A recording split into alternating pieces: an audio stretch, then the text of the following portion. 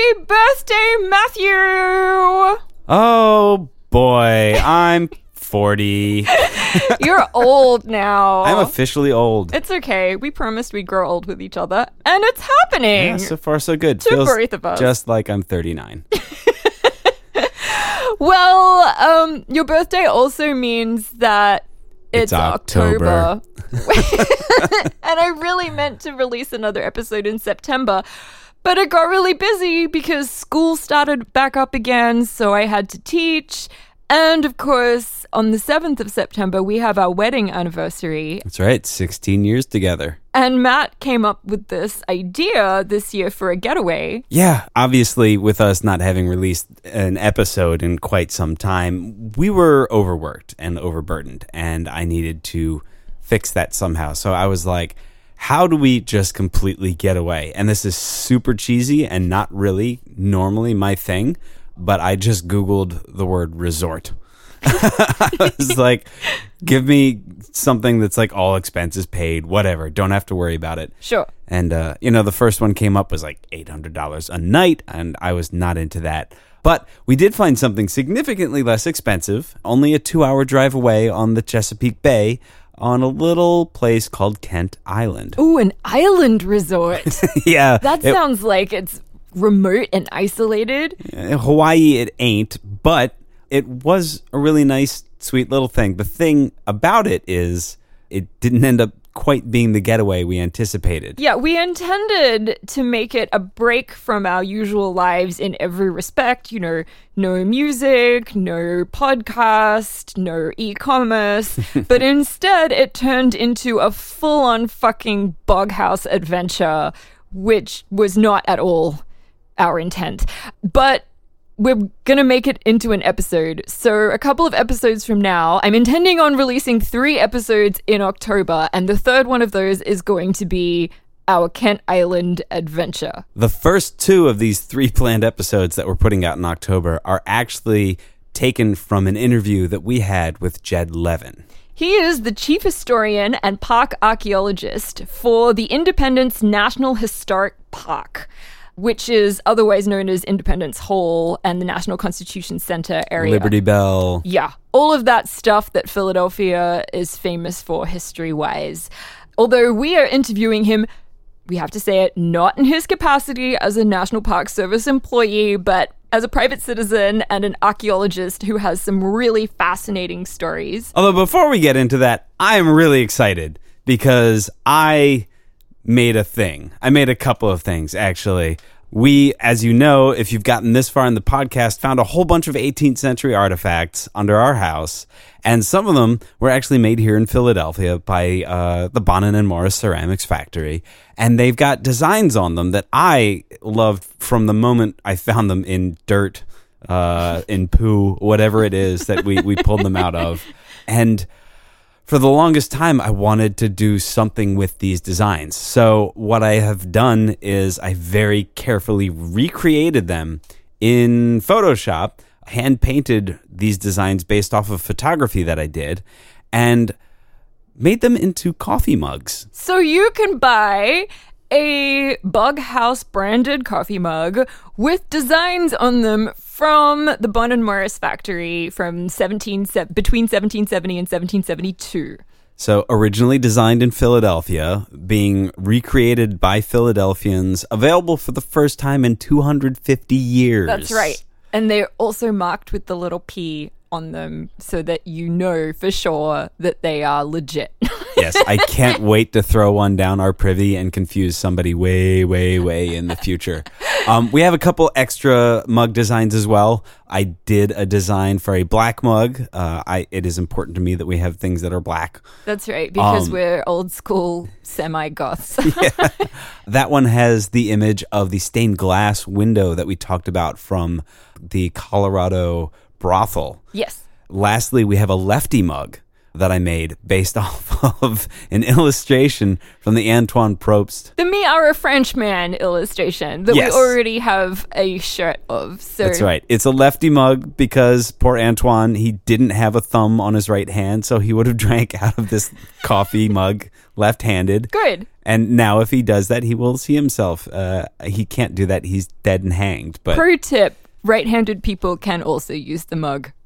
yes, it's okay.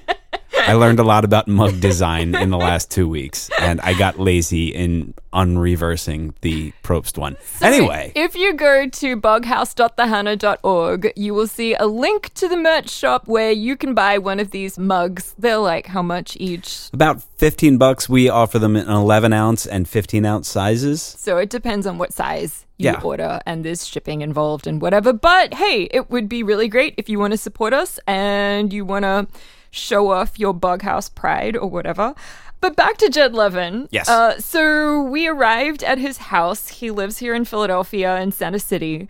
And the first thing we noticed when we arrived was his car parked outside his house. We could tell it was his car because he has one of those license plate like the borders frame things, and it says on the top part it says archaeologist, and on the bottom it says my career is in ruins. And I was like, that's totally Jed's car. Yes, we're in the right place. Oh my gosh. And then we all three of us, because our audio assistant Kate came along, she is here in the studio with us hitting record as we speak. All three of us came into the house, which was just the cutest, prettiest house. Like, it was so awesome on the inside. Like, what were some of the things? There was a lot of original woodwork. It's, a 19th century row home just off of Broad Street, I think. And they've done up the inside with this incredible maximalist style that is totally up my alley. There's a very strong compatibility with how Melissa decorates, right down to the point where we shared mugs and plates. There are a lot of things that we were just walking around the house going like, we have that, oh my god, we have that, oh my god, we have that too, wow, that's so great. I also build terrariums. They're not as good as Jed's, but there are these like beautiful terrarium diorama like displays with lights everywhere. There was like a stuffed peacock on a light fixture. And then in the kitchen, we were introduced to, first of all, his lovely wife, Patty, who was so hospitable and a great conversationalist as well.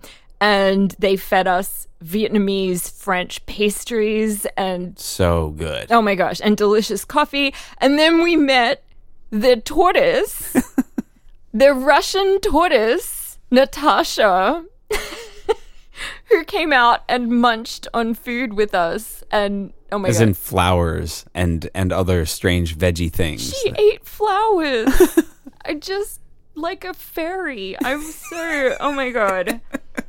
I was totally in love with everything. And then we sat down and had this amazing conversation, which we recorded and which you will listen to right now. Take a seat. You're in the Boghouse.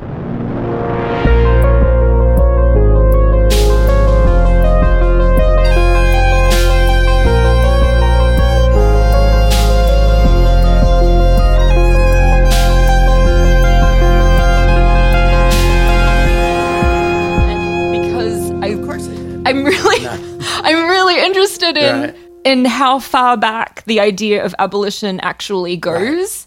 Right. Modern America seems to want to forget. Right. Like that. No. We knew all along. Right. That's exactly right. Yes. We knew all along that this was a shitty practice. Yeah. And it also isn't a straight line. So prior to the Civil War, the closest we came to abolition was right around the Revolution. Sure. That makes sense. And then it, partially because of changes in agriculture, cotton became very profitable with the development of the cotton gin.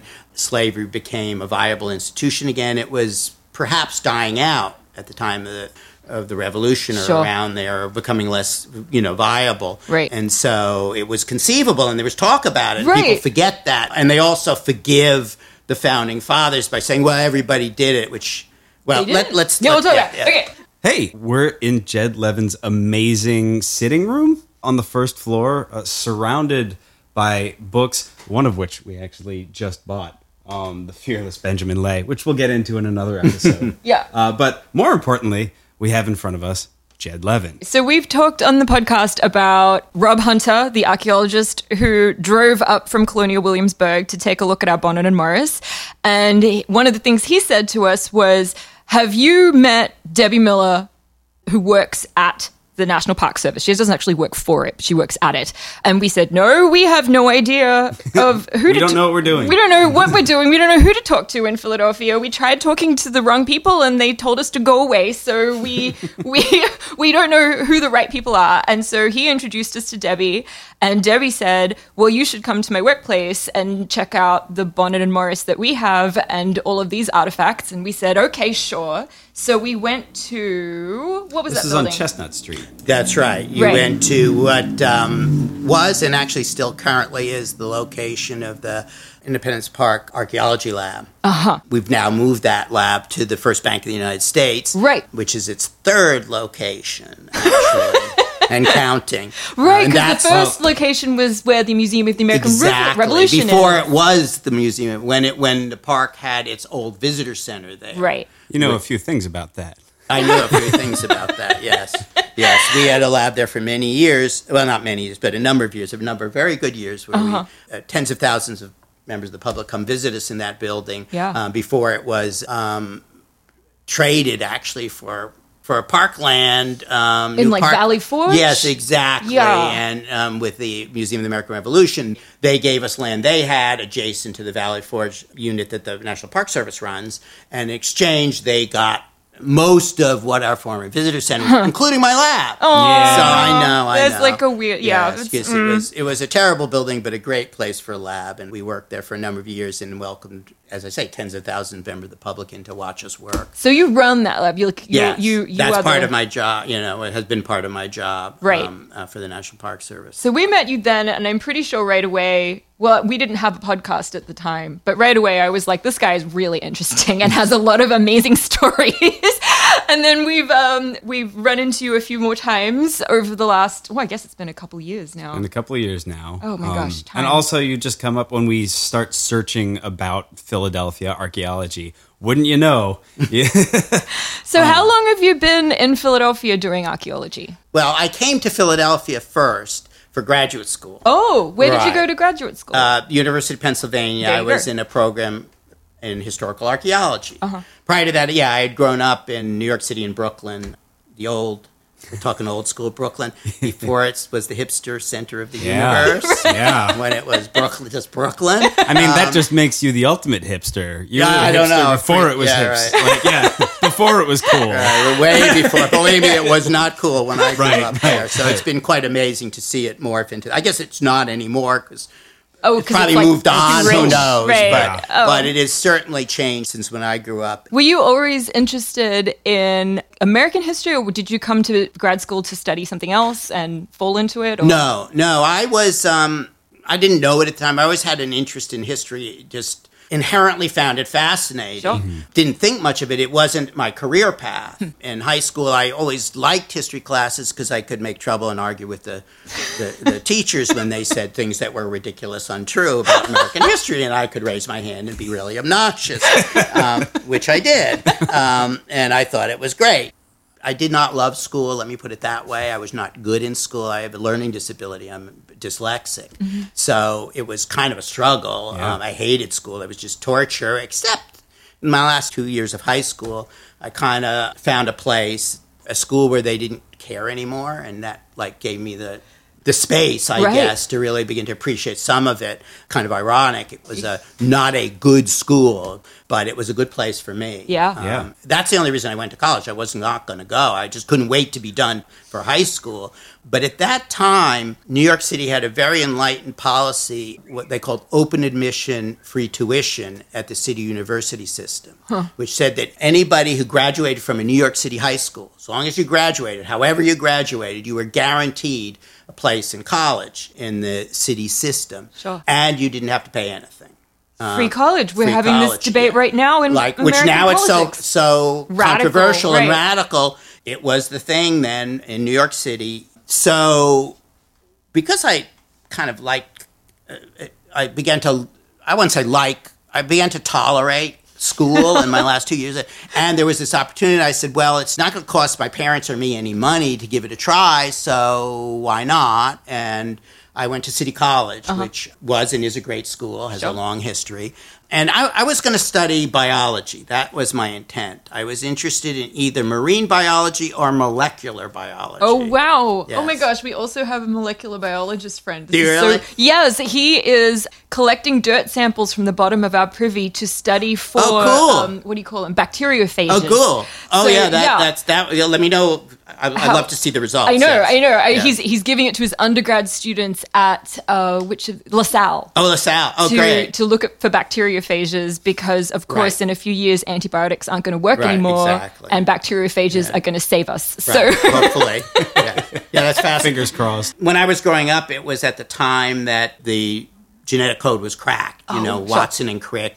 Just this amazing story of detective work and an unfolding. So that interests me. But I also love marine biology. I love the ocean. I love marine life. So when I got to City College, they were taking lots of kids then from New York City schools because of open admission, free tuition, not always fully ready for college. So they had this strict counseling thing. You had to meet with the counselor to figure out what, and I did. And I said, this is what I want to do. And they looked at my record and they go, with your math, you're going to have to take some remedial math.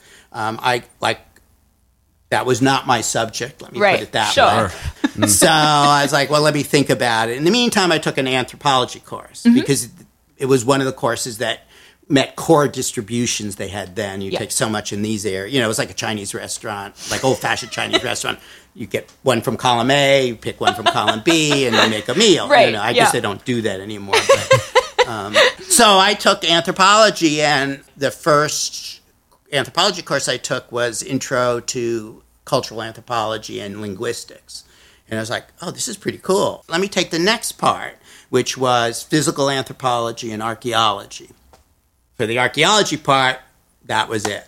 I took it with a professor whose specialty was American historical archaeology. As a kid growing up in Brooklyn, archaeology was like that didn't really cross my. I mean, I knew about it. Right. It was sort of cool, but it was Egypt and exotic. Not that there's anything wrong with that. It didn't really seem to have any connection. I think I've said on the podcast before, I'm like, I don't trust anyone who didn't go through I think Egypt archaeology is cool stage. Right. Like it is. It's inherently cool. Right. Sure. If you find someone who's like, I was never interested in dinosaurs or Egypt, I'm like, what's wrong with you? Right. But I was never that. I mean, it was just idly, wow, that's interesting. Yeah. But it never be something I would do or even pursue. But historical archaeology, which was about our past and how specifically American culture developed and changed through time. Fascinating. And then the idea you could learn this by digging stuff up was just amazing. It's so much more interesting to me than dates and battles and all of that stuff. Rote memorization. Right. Plus, it was really cool. You got to get dirty. Yes. Which, hey, nothing wrong with that. So you go to grad school in Philadelphia. Did you stay in Philadelphia after grad school, or you went to do other stuff? No, what happened was I'm here studying, and I had a fellowship. Otherwise, I would not have gone to Penn. I actually had started graduate school. Me too. It's the way it works. The fellowship program is amazing. Yes. You can do grad school without going into six-figure debt. Yeah, a lot of people don't understand that. It's different than undergraduate. You can really do it without the huge debt, generally. Yeah. And so I did get a fellowship. I was lucky. I had been going to City University Graduate Center prior to that, but I got this offer to come to Penn, so I did. What happened, actually, is in the last year of the fellowship, year 5, I was working on my dissertation research, which, is interminable, and working for my professor on the fellowship, and it was the last year of the fellowship, and I was sitting in his office going through microfilm, looking at newspapers from a mining town in Utah from the 1870s. Oh, my gosh. And the phone rings, and I hear his end of the call, which is, I don't know, maybe I'll ask the students. Bye. He kind of was that way when he didn't want to talk to the person on the phone. It was like, perfect, So he hangs up the phone, and I kind of look at him, and he goes, that was some guy from the Park Service. They're looking to hire an industrial archaeologist. You and any of the students who need work. And I'm like, yeah, me. He said, what? I said, this is the last year of my fellowship. I've gotten used to eating. I kind of would like to eat next year. And he says, oh, really? Well, here's his number. Call him. So academia.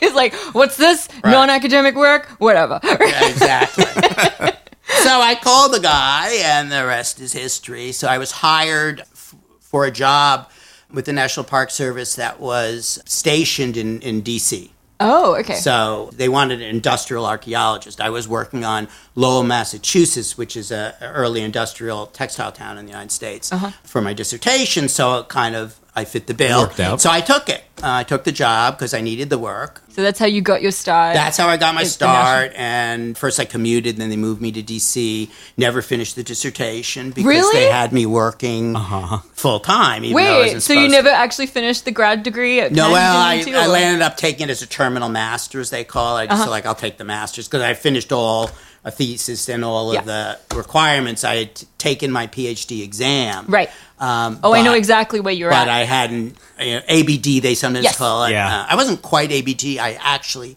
had not submitted the proposal for the but dissertation. I was working on that, and then it was like I just never had time, and so I thought it was going to be just a temporary thing, it would get me through graduate school for the Park Service, and I kind of, a few years later, I kind of like woke up and said, I'm still here, maybe this is a career, Yeah. Sounds like. And that's, the rest is history, as they Right. say. So that was 30 years ago that started.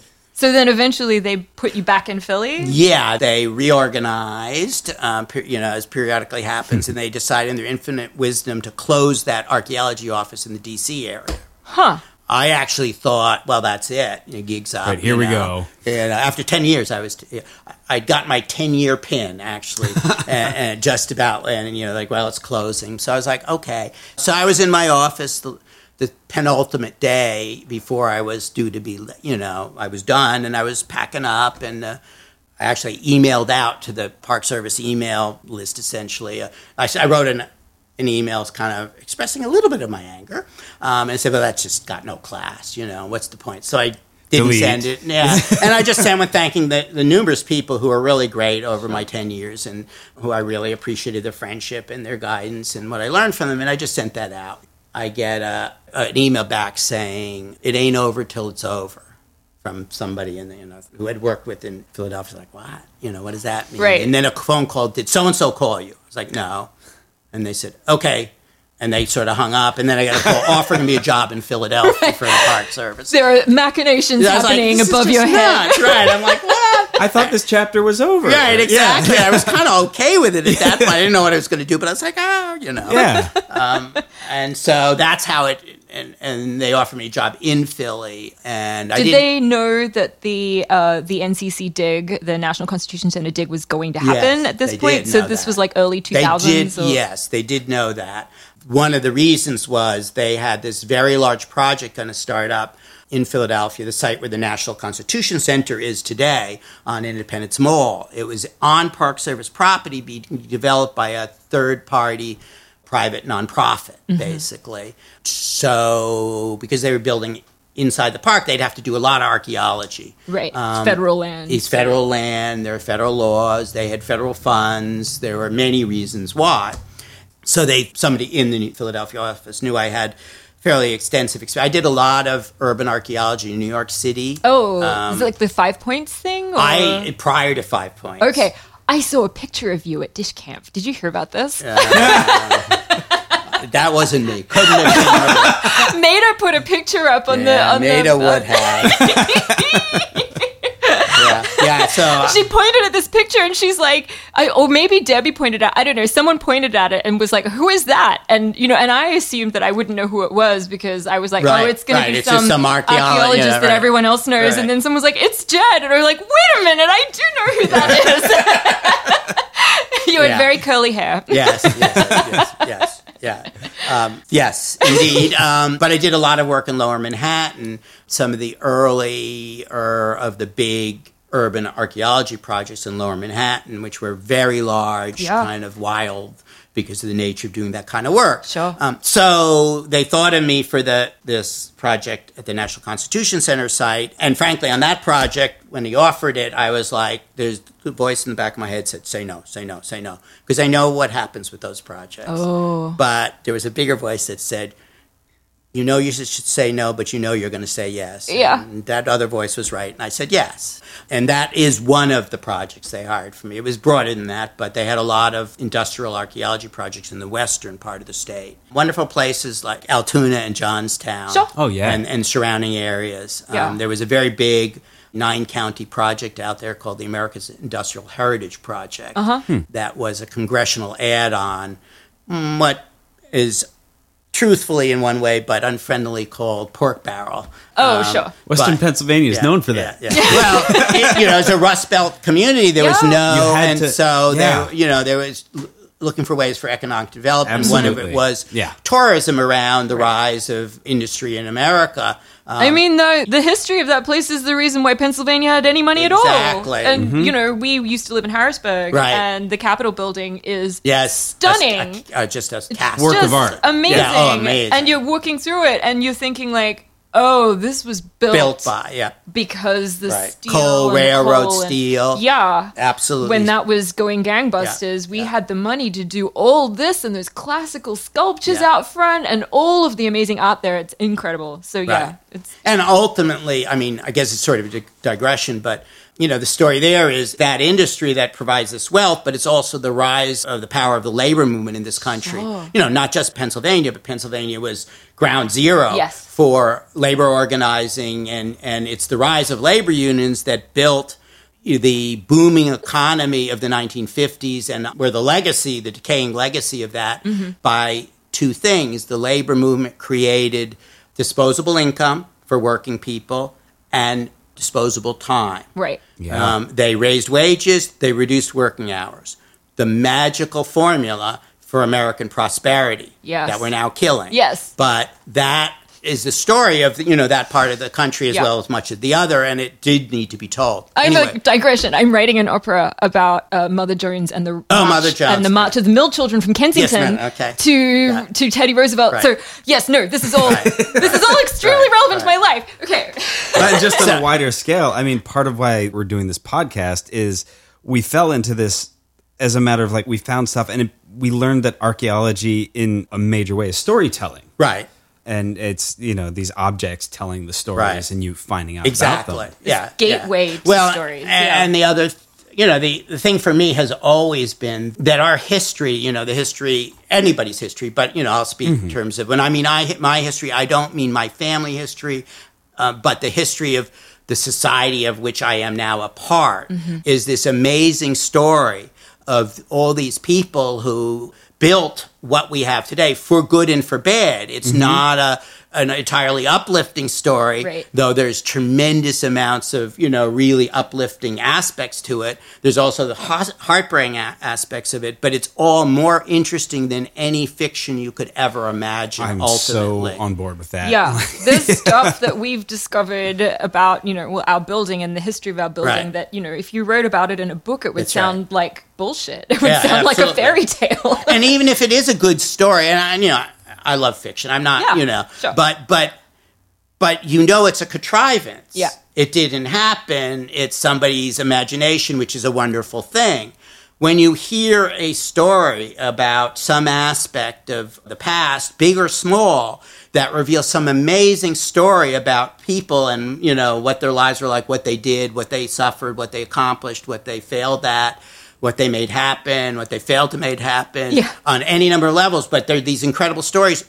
It happened. Right. It wasn't made up. Yes. There were real people. To me, that's incredibly exciting. Yeah, it's powerful. Entertaining, moving. And I think we owe those people to hear their stories and to acknowledge them and, in some cases, to honor them. Yes. And so, to me, it's always been really compelling in that way. The ability to walk to places where people walked And, if you trace someone's story, Right. like we've done with some of the past owners of our building, we just did it last weekend by accident, but Right. we'll get into that in a different podcast episode. But, when you're walking Right. and you're like, no, I know that this person whose life I'm studying Right. walked here. Right. When you pick up a pot and you see the fingerprints on the Absolutely. outside. And it happens many ways. And some of it, this house, Yeah. one of the people who lived here, well, actually, there was 2 generations of Italian-American family lived here, for an extremely long period of time. And they were, the matriarch was a man named Zeffirino Aversa, and he was a doctor. In the build up to the Second World War, I think it was before the United States was actually a combatant, Mr. Aversa was heard I believe it was in a bar, saying something about how if we got into the war, the Axis would basically kick our butt. And that was reported to the FBI. Oh my gosh. And he was ordered to leave Philadelphia. He was ordered to relocate, I think the law said 40 miles from the coast. What? Wow. Yes. I didn't People know know this- about it in the West Coast, Yeah. in the camps and the Right. But the law applied on the East Coast as well. Wow. There weren't camps, but there were orders like this for people to. It's like a sedition law? Yes, essentially a sedition law. He was seen as potentially a threat. Wow. Because he would be near critical infrastructure on the coast. So he was ordered to leave. Right. Who knows what the content of his speech, we know what is Right. reported. That could be a neutral statement just expressing, Right, you just they seem like and a powerful army. And they were. Right. I mean, we had very little, so we don't know whether he was sympathetic to the Axis or not, but that simple speech was seen as being unacceptable. He was ordered to leave. He refused. Sure. His case went all the way to the Supreme Court. I believe he ultimately won. Oh, wow. But you talk about a place. Yeah. When we learned that about this house, it connected us to this house in a way that it just being a nice house or a Right. piece of property doesn't. Yes. It's the power of place. And you would never have found out that story probably if you Right. hadn't bought We the wouldn't. Of house course and looked not. into it. Of course not. And then what a amazing story. And it makes me think you can connect that to things that are happening right now. Exactly. And Exactly. when I got my citizenship in 2008, I had to fill out the citizenship forms, and most natural-born American Right. citizens don't know that there are questions on those Right. forms that I'm kind of uncomfortable Right. with. There's a question that was like, have you ever, by any means, direct or indirect, advocated Right. for the violent overthrow of the government of the United States. Actually, it was of any government. Of It's any phrased government. of 'cause any it's- government. okay. And I Which was like, we were like, is this a trick question? Right, Because right, that right. sure sounds Yeah, like you're supposed to say yes if it's if you're from a bad country. right. It was, and I was thinking Yeah. this was in the middle of the Iraq War, Right. and I'm like, well, I was against the Iraq Yeah, War. right. If I were pro Right. the Iraq War, that's the violent overthrow Yeah, of exactly. a government. Right, yes. So if I was saying yes here, then this is a weird Yeah. trick Right. question. I don't like it at all. And also, whether the First Amendment, Right. it just- Well, the reason I'm not entirely surprised, except of the trick ending there, is because I had to do the same thing when I got a government job, federal government job. you have to You have to swear. sign a loyalty oath. Oh my gosh. Which says the United States, same thing, but Right. it ends of the United States. Yes, It okay. did not say of any country. Right, I guess because it's different for immigrants. Right. And I also had to list every organization I ever belonged to. Yes, we have to do that as well, which I was also very it was, list every political club organization you've ever been a member of, and then list all of the, protests or demonstrations you've been to since the age of 16. And I was like, well, that. Yeah, and the interesting thing there is because it's a naturalization, they can ask that. For federal employees, it's list every organization you've ever been to, excluding political organizations. Really? Because Wow. there were Supreme Court cases Right. that, under the First Amendment, Right. said they could not ask that. Right. They could ask about violent overthrow of the government, but they could not ask. They used to ask every organization, and as Right. you might know, people would be banned for belonging to the ACLU. Right, and or the Communist Party, of course. Right, and, but I yeah. mean, any so-called fellow travelers during the McCarthy era, and in the wake of the collapse of McCarthyism, though much later, the courts had ruled that they could not ask American citizens about political activity, and so that's why it had that exclusion. But it was still, Right. rather obtrusive. Yeah, I mean, this is all part of the story because it's so interesting to me, the gulf between the stories we tell about what America Right. is and the practice of what America actually is. So one of the most fascinating things that I heard you talking about, we went on this archaeology walk that was held by the Philadelphia Archaeological Forum. Doug Mooney is the head of the forum, the president of the forum, and we'll hopefully be interviewing him in a later episode. We've been in touch. But you and Doug took us on this walk around Old City. Us and 70 other people. I think that was the Jane's Walk. Yes, the Jane's Walk. Yeah, which I had to admit I did not know. I knew about Jane Jacobs, of course. She's a hero, but in New York, where I came from, she stopped Robert Moses, who was the worst person in the world. Putting basically a highway through Lower Manhattan, which would have gone right through Greenwich Village. Right. Sure. Basically like I-95 did to us. Yes. Okay, great. Yes. Now, he did plenty of others, but that was his Waterloo, and it was Jane Jacobs and many other people, but she was one of the who stopped it. Anyway, yes, the Jane's Walk. Yeah. Right. And we knew a little bit about this, but I loved the story of George Washington, or as I referred to him in a previous episode, American Jesus. Who I don't think was that nice a fellow if you read the story of Owner Judge. Anyway, I have opinions about Mr. George Washington. Are you grabbing a book? No, I'm giving you a picture. What is this? Ah! Okay. Oh my God, Matt, describe the picture that Jed just.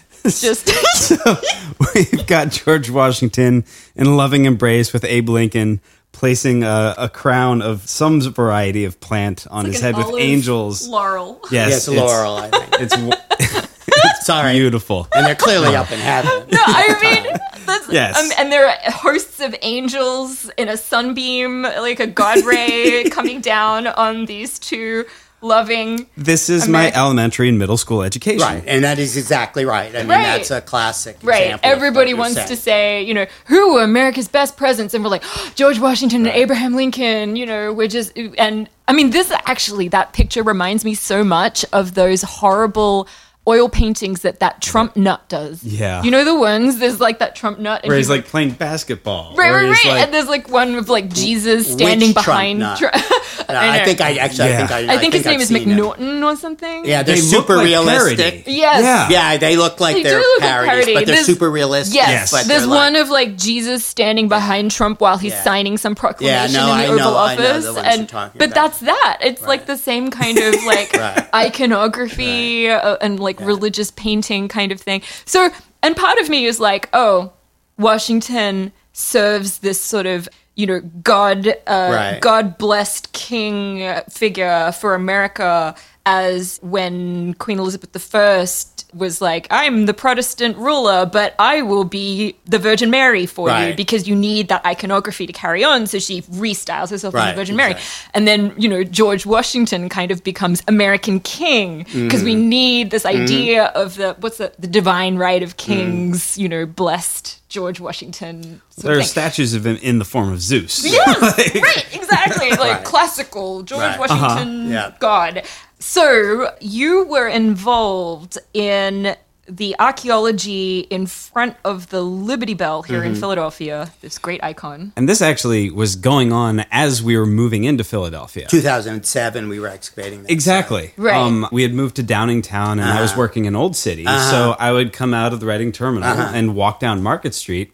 And what's been interesting for me is now reading about everything around what happened there. To me, I'm walking by, I'm like, oh, that's great that they just do this.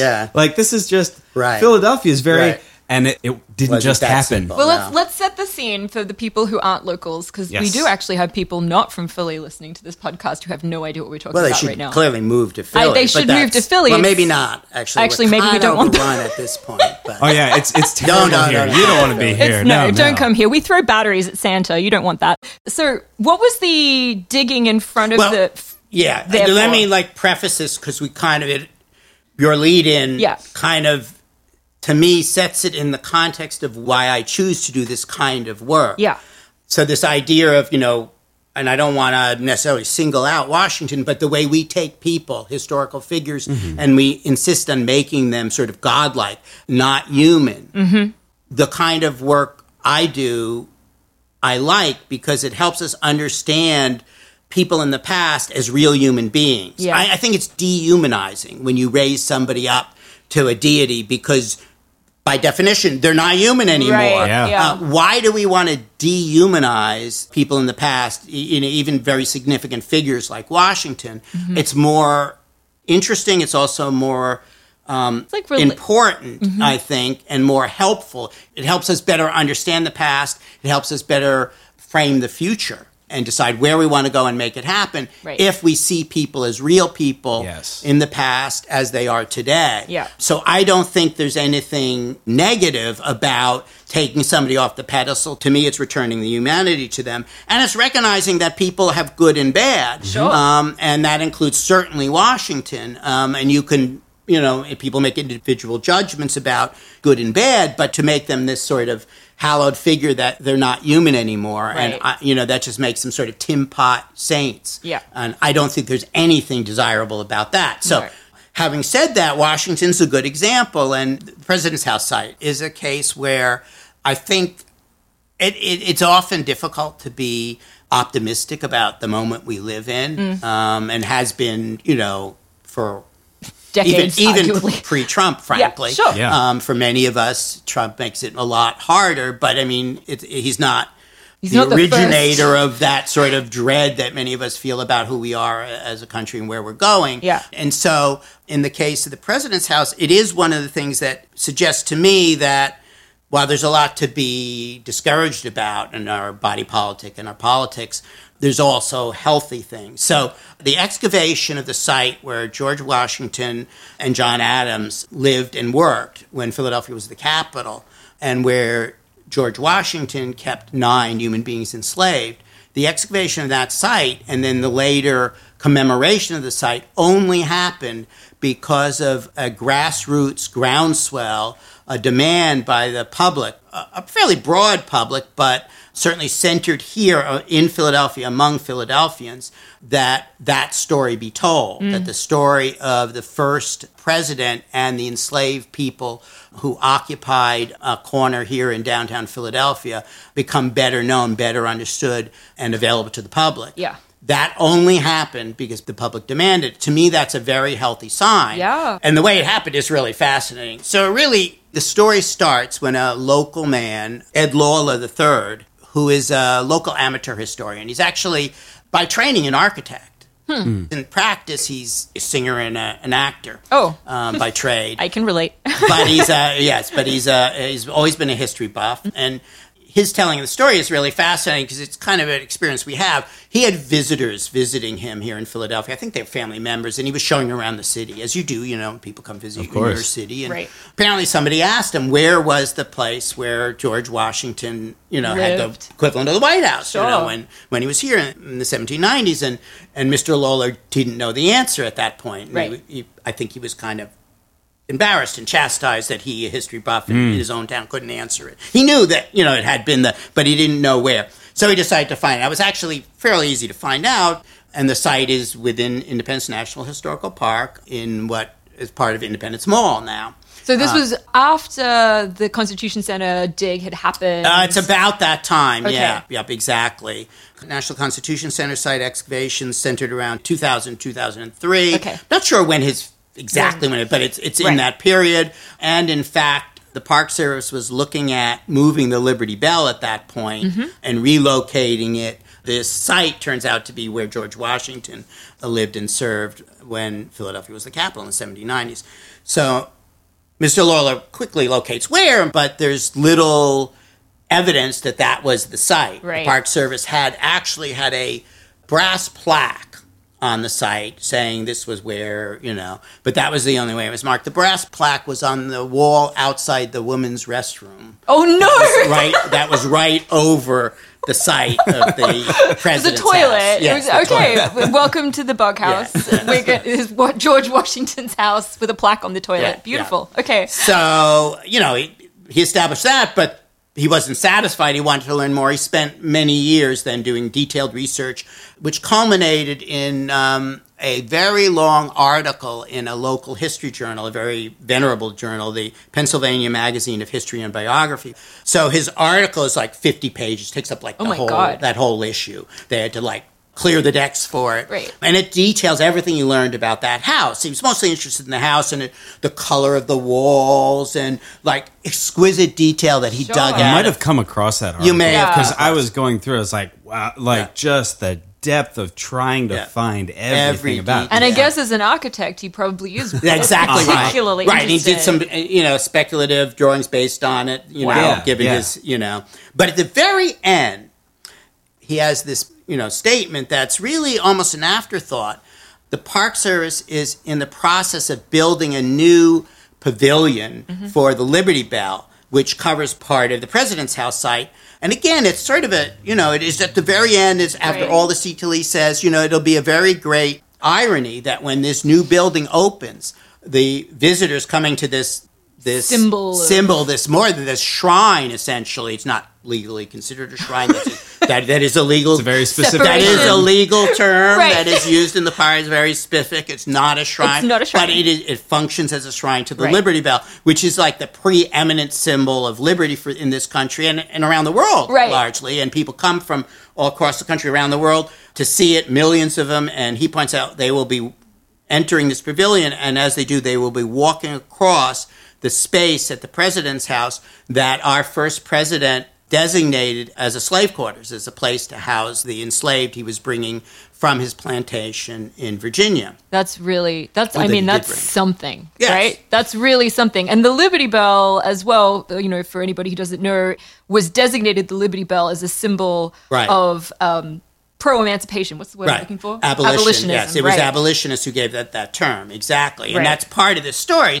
So the article comes out, and it's all very interesting, but it's got that stinger. That stinger that, and when it comes out, it hits Philadelphia like a thunderclap. Wow. Because a lot of people did not know that there were slaves in Philadelphia. Let alone that George Washington, American Jesus, owned slaves. I think most people knew he had slaves, probably. I think you'd be surprised. I think there are some who didn't. You may hang around smarter people. A lot of people know, not everybody, but more than used to, let me say. Sure. But certainly, there are people who didn't, and many people didn't know he brought enslaved people to Philadelphia into what was essentially not the first way. I have to say this because, otherwise you'll get nasty letters. Well, he said it was the first. The first executive mansion was in New York City for just less than a year in Lower Manhattan before the executive function was moved by Congress to Philadelphia temporarily while the permanent capital in Washington, D.C., newly designated, was being developed. Can I just say briefly, I grew up in York, Pennsylvania, and they love saying that they're America's first capital because, they used words on a piece of paper once. Yes. It cracks me up, the whole fight for who was the first capital everywhere. Right. So I totally understand the disclaimer. I love it. Right. And they have a tenuous claim, but it's not really... No. It is what it is, but... The designated capitals were New York, Philadelphia, Washington, D.C. Anyway, this gets way too light. We're in the weeds. But we have this situation where this article comes out and people are like, amazed and angered, and a very good historian, academic historian who specialized in early American history and wrote quite a bit about Philadelphia in the colonial and revolutionary era and early federal period, a man named Professor Gary Nash, read the article. I think he was one of the reviewers prior to publication, if I'm not mistaken. I could be wrong, but he read it certainly, and he was struck by it. Yeah. And he gave a speech. He brought it up there and said, this is a real problem that the Park Service is developing this new building for the Liberty Bell Center over the site, and they're not acknowledging the presence of this important site and its connection to the institution of slavery, particularly. And so that kind of got people even more riled up, particularly in the academic historians and people who sort of fellow travelers, if you will, in that world. But also, since it had been broadly reported in the newspaper at the time, it reached broadly across the community, and many people in the African-American community were horrified that the Park Service was going forward without telling this story. So there was a grassroots movement. One existing activist group began to agitate around the issue, and a new one was formed. a group called ATTACK, which is an acronym for Avenging the Ancestors Coalition. Wow. Yes. The person who was the key person, he declines to be called the leader or organizer, still declines, but he was so key in setting it up and guiding it, is a man named Michael Cord, who's a prominent local attorney and defense attorney. This combination of several grassroots groups from the African American community, an ad hoc group of historians who called themselves the Ad Hoc Historians, is the name of their group, also began agitating and saying, like, the Park Service has to acknowledge and tell this story. And the Park Service initially resisted. And the argument given was that the story of slavery is told elsewhere in the park, in Germantown, at the so-called Germantown White House, Deschler Morris House, where Washington went in the summer. Sure. But and well, how do you think that was received? Well, yeah. I mean, come on. And it's like literally sidelining the history. Exactly. Yeah.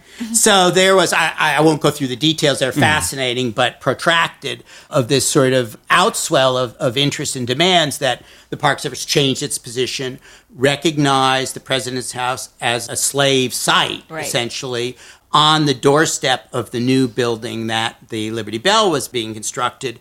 But the controversy was sort of broader than that and also focused on the planned exhibits in the Liberty Bell Center, which were, frankly, just terrible. They were sort of, in my view, classic 1950s consensus history kind of view of the past. There are lots of exhibits like, I don't know, Liberty Bell coffee creamers and, memorabilia and amazing facts about it. I don't remember the details, but it was just copies of it. Right, exactly. Pictures of Washington ascending to heaven with Lincoln. I mean, some of it interesting trivia, but not getting the point. And never once telling the public why it's called the Liberty Bell. Right, the abolitionist which connection. is exactly right. It was prior to its getting that name, it was called the Old Bell or the Crack Bell, and it was designated the Liberty Bell by abolitionists specifically to use it as a symbol, as leverage in their fight to end slavery. Yeah.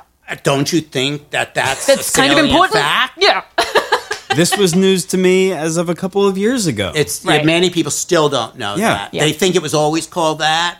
But that's why it's important that people understand that. Absolutely. So the Park Service did relent eventually and decide, okay, we'll scrap the planned exhibits. They were like ready to go in. Wow. Money had been spent. They were ready to be installed. They were scrapped, and they consulted with some of the opposition historians and the community a bit, developed a whole new set of exhibits that if you go today, they're far better. That was that part of it, but that was not enough. The public still said, no, you need to tell the story on the site about Washington and the enslaved people he brought here. Yeah. Two things happened that really sort of changed the Park Service's position. The city of Philadelphia came forward and said, we will put up $1 million to pay for an installation if the Park Service will approve it. And then around the same time, Congress passed a law saying the Park Service will interpret the story of, not the first, the Philadelphia White House, the Washington household, and the slave people he brought here. Wow. So federal Congress. It was a federal law. It's out of our hand. Right. The Park Service was beginning to switch flip anyway at that point because there was a change in personnel, and so they call you. So they're like, okay, we're going to do this commemoration, and the city's taking the lead, and they start a non-design design competition. It wasn't technically a design competition, but they put out a request for proposal to designers to design an installation, pretty open-ended. It said you will mark the house, you will tell this story, and you won't dig any deeper than 7 feet. Interesting. To do it. Yeah. Because we knew there could be potentially remains under there. Right. But in the midst of all of this, the mayor's chief of staff at that time, Joyce Wilkinson, at a meeting at City Hall, asked a question. I was at that meeting, along with the other people from the ARC, and they said, if we dug on the site, would we find archaeological evidence? She remembered the excavations a few years prior to that at the site of the James Dexter House on the site where the National Constitution Center is, and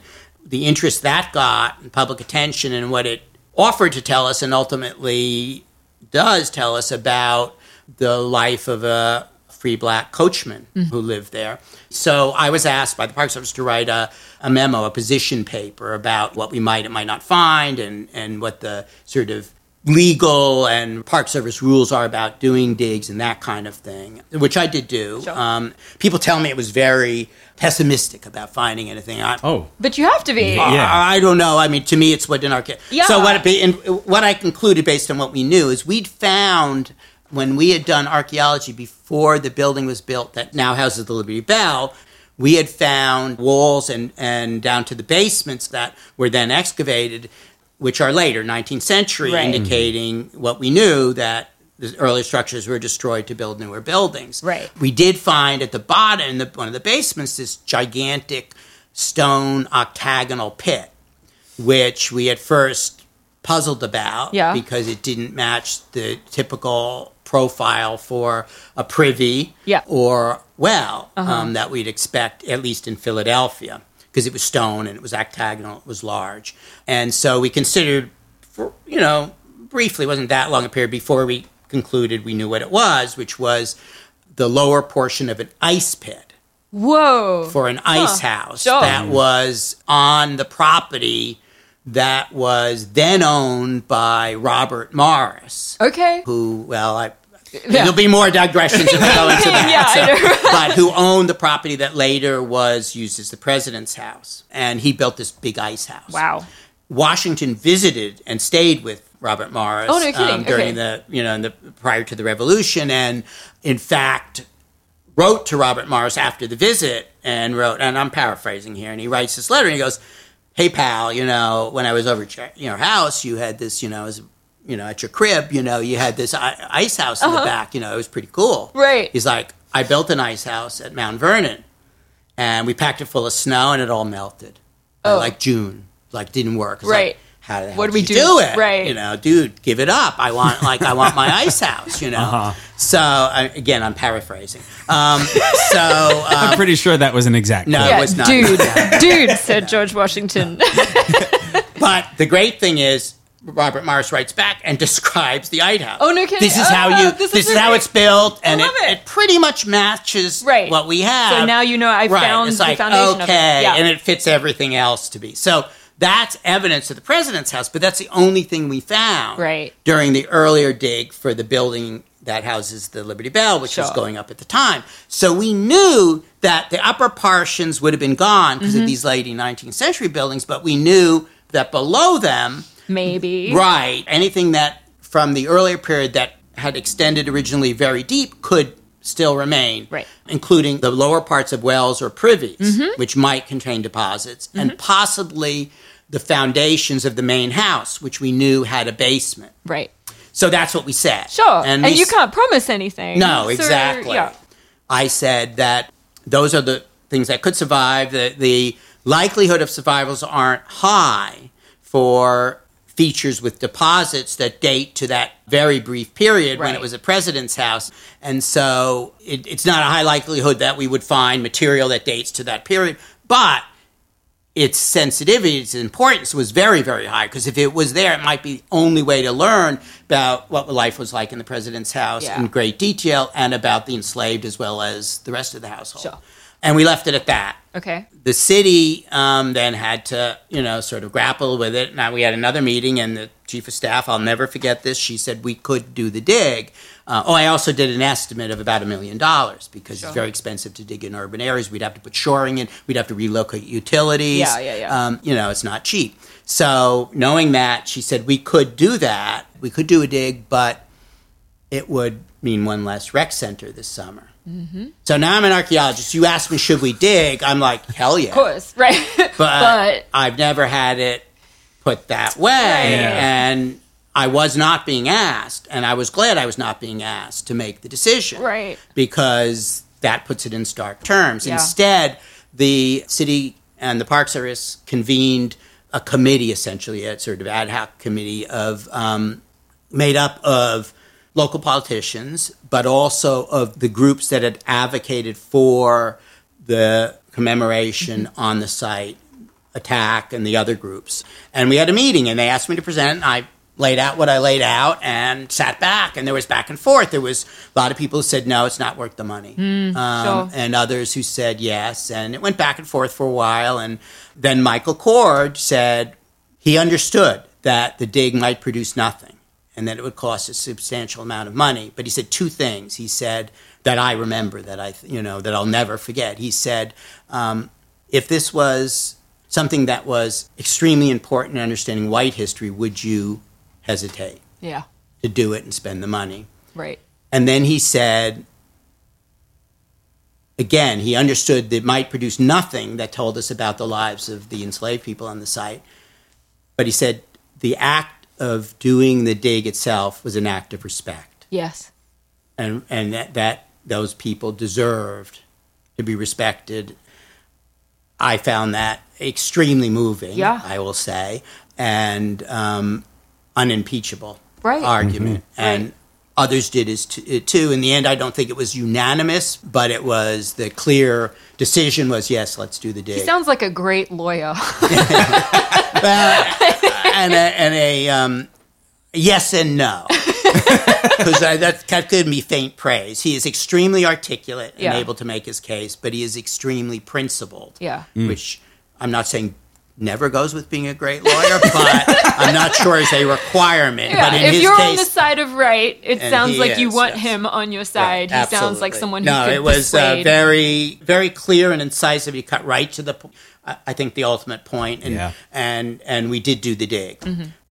I love listening to Jed talk. He has such great stories from knowing such interesting people and seeing such interesting things. And he's so passionate about the things that he's talking about too. He gets really emotional, and then I get really emotional. Like, I remember when we were doing that interview, I teared up during this part. And then there were several more points during the rest of the conversation where I also started getting really emotional listening to what he was saying, which you will get to experience in the next episode of The Bog House, because this interview is not done yet. Yes, we have a lot more that Jed has shared with us that we look forward to sharing with you, talking about the actual dig itself and having this public archaeology around George Washington's house, around the slave quarters, and interacting with a very emotional public about a very charged topic. Yeah, I can't imagine, doing this kind of archaeology in full view